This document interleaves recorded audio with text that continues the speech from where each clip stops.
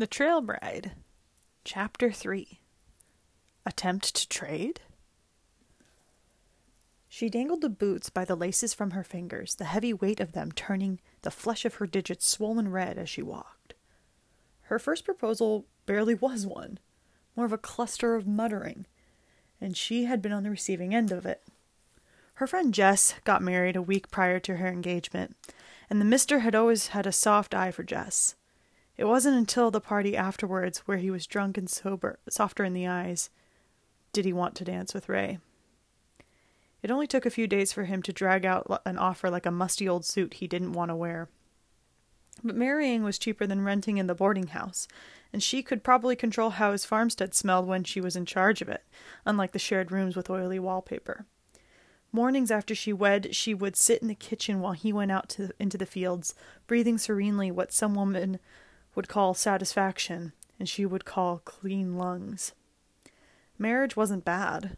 She'd done plenty worse work since she was a little thing. It was a slight improvement, which she took with gratitude. Marriage was just work. Ray was never usually afraid of work. She didn't realize she'd been dragging her feet until she'd pulled up to Solo's wagon in a cloud of dust, where he was quietly eating his supper, looking wary of her. This was the only time she could do this before she lost her nerve. Camp was lazy with rest at sundown. Quiet enough she could express herself fully before dark became too intimate. She positioned herself between him and the setting sun, so he had to squint to look at her, so she wasn't easy to size up. "What size boot are you?" He looked at the shoes hanging from her, and then kicked up one leg, his plate still on his lap, with a foot that immediately showed that they would never fit him. She chewed her lip. That was all she had to trade with that he might need.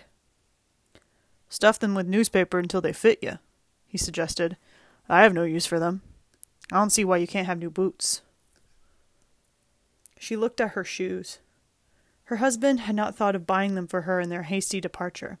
She assumed that the walking was what made her feet ache, but perhaps they were old boots even before 3 weeks of walking. Now they were held to her feet by the laces at her ankles, split in places, worn thin. He nodded at her as if that was goodbye.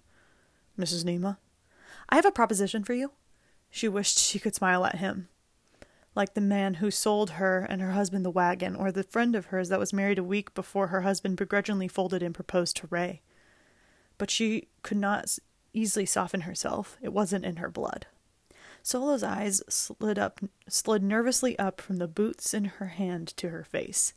He stopped chewing, pausing for her to speak her mind plainly. Her stomach churned. At least he didn't have the hat on and she could see his face. But he looked so nervous she might have an easier time talking to a hat. "I'm not one for flowery language, and in the position we're in, I do not find it would suit. I have found myself on this journey stranded, without a husband, and before that I was stranded on this journey with a husband who was a fool. I would not like to return to that place by merely swapping one fool for another." His eyebrows were up in confusion. For some reason, when she looked at his face, she heard the sound of a kettle whistling in her head, high and clear and anxious. She realized suddenly that she forgot to roll down her sleeves for this. She looked ready to do laundry, not gather up a proposal. Too informal again for these men. As careful as she was never prepared for them. He still waited silently. "I'm a hard worker.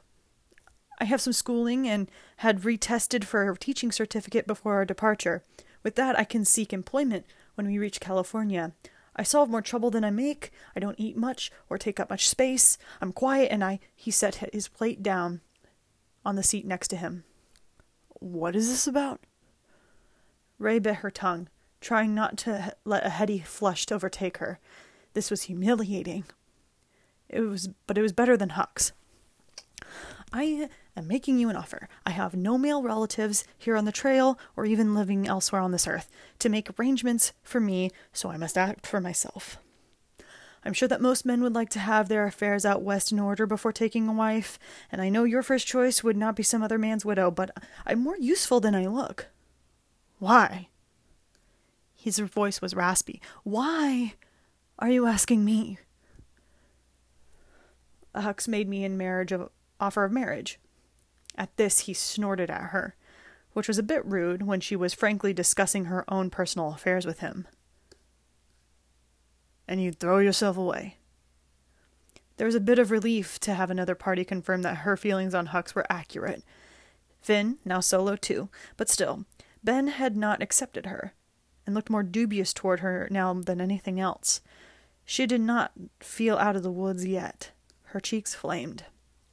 It may be funny to an outsider, but the hopelessness of her situation blossomed into an acute fear.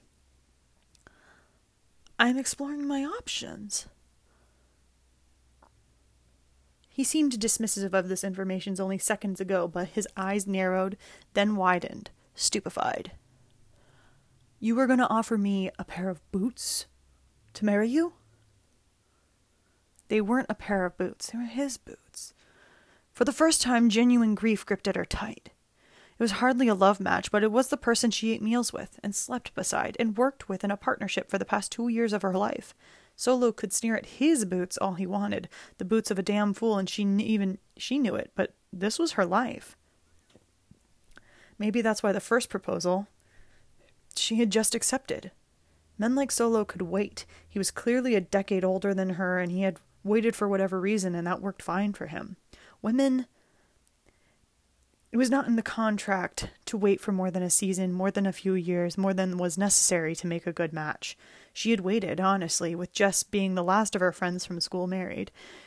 She waited longer than anyone thought was a good idea. Nima had a solid claim, a charming smile. She was hardly in the circumstance for the right one, especially now. She felt foolish and sentimental, but the boots were meant to be the opening offer. The rest of her worldly possessions would obviously come with her if they were married.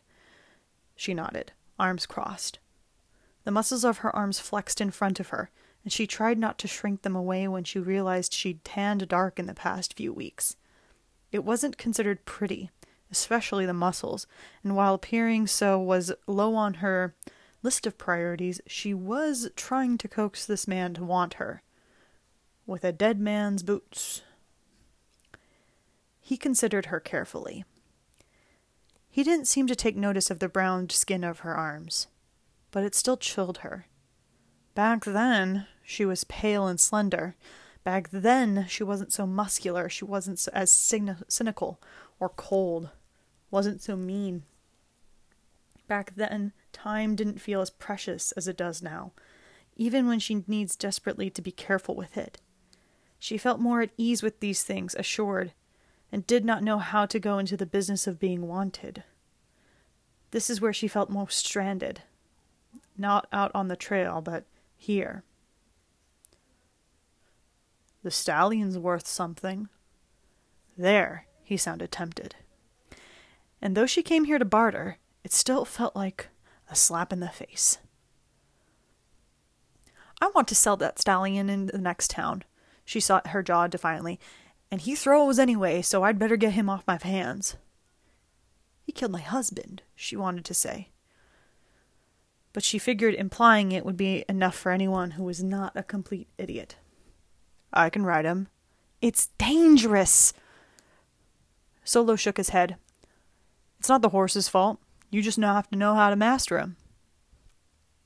Again, his insistence that it wasn't all that hard hit like a punch in the gut.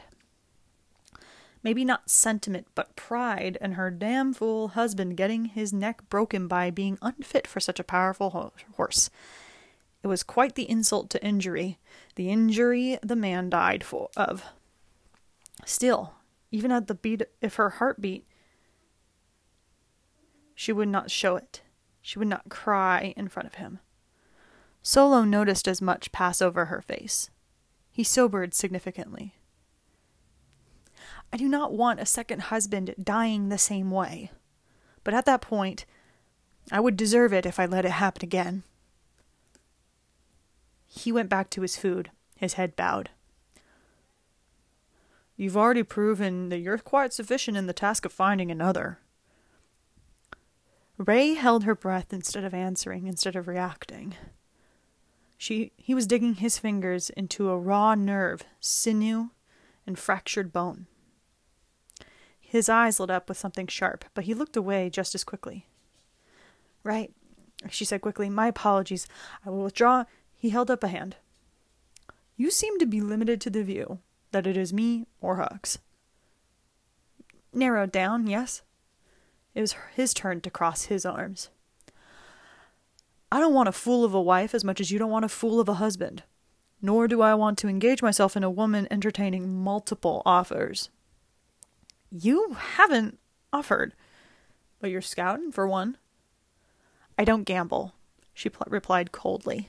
And whatever game of chicken you're going to play with me is unwise. He merely shrugged. Refuse Hux. You're looking for an excuse to. Final offer. And you'll have me? I'll consider your proposal if you refuse Hux. Son of a bitch wanted to see her swerve first. She didn't like this in the slightest, but he was playing a salesman's scheme, not vying for her heart. If she refused Hux, he had more to barter with because he would become her only option. Ray knew that she was no prize, but here she was, offered up as plainly and simply as possible, and he was making it difficult. Her stomach turned at the thought of what he was making her do. Sever her other chances to make her dependent on him. She replied simply, Thank you, Mr. Solo. I'll leave you to your meal, and walked away with a sense of resignation and finality. Thank you, bye.